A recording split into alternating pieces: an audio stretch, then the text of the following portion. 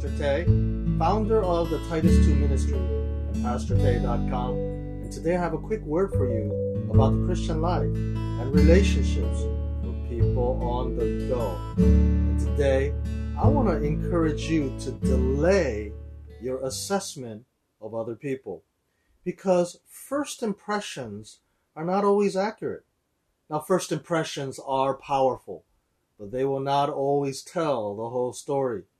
You know, there's that expression, only time will tell. And that's what we're talking about today. In fact, that biblical principle comes out in 1 Timothy chapter 5, verse 24, where it says, "The sins of some men are obvious, reaching the place of judgment ahead of them. The sins of others trail behind them."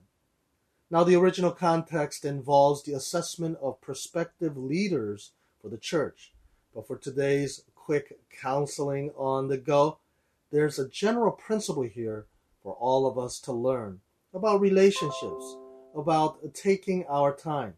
And that time is necessary to really get to know someone. Here in 1 Timothy chapter 5:24, there are two kinds of people.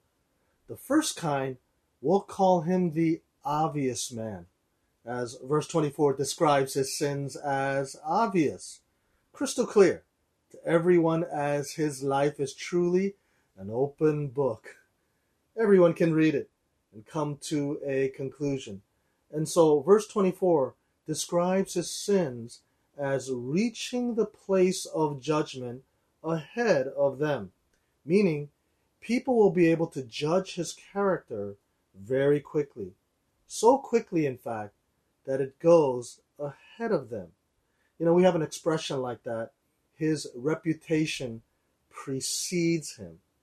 And so no time is needed here in coming to an assessment of him and his character. But the second kind of person, we'll call him the not so obvious man. As in verse 24, he is described, his sins are described as trailing behind him. Unlike the obvious man whose reputation precedes him, the not so obvious man's character trails behind him, meaning it's not crystal clear, as his life is a closed book, a mystery novel with many twists and turns and surprises. And so getting to know him is not going to be easy. Actually, it may seem easy at first, but time will begin to tell a different story as new details come to light. Remember, you didn't see these details because they were trailing behind him. But time allows for those lagging details to catch up and tell the whole story. You know, we have that expression, time will tell. And that is exactly the biblical wisdom here, as the passage of time will tell the complete story. So, take your time. Allow relationships to be a journey of discovery. Be slow to speak. Be slow to make promises.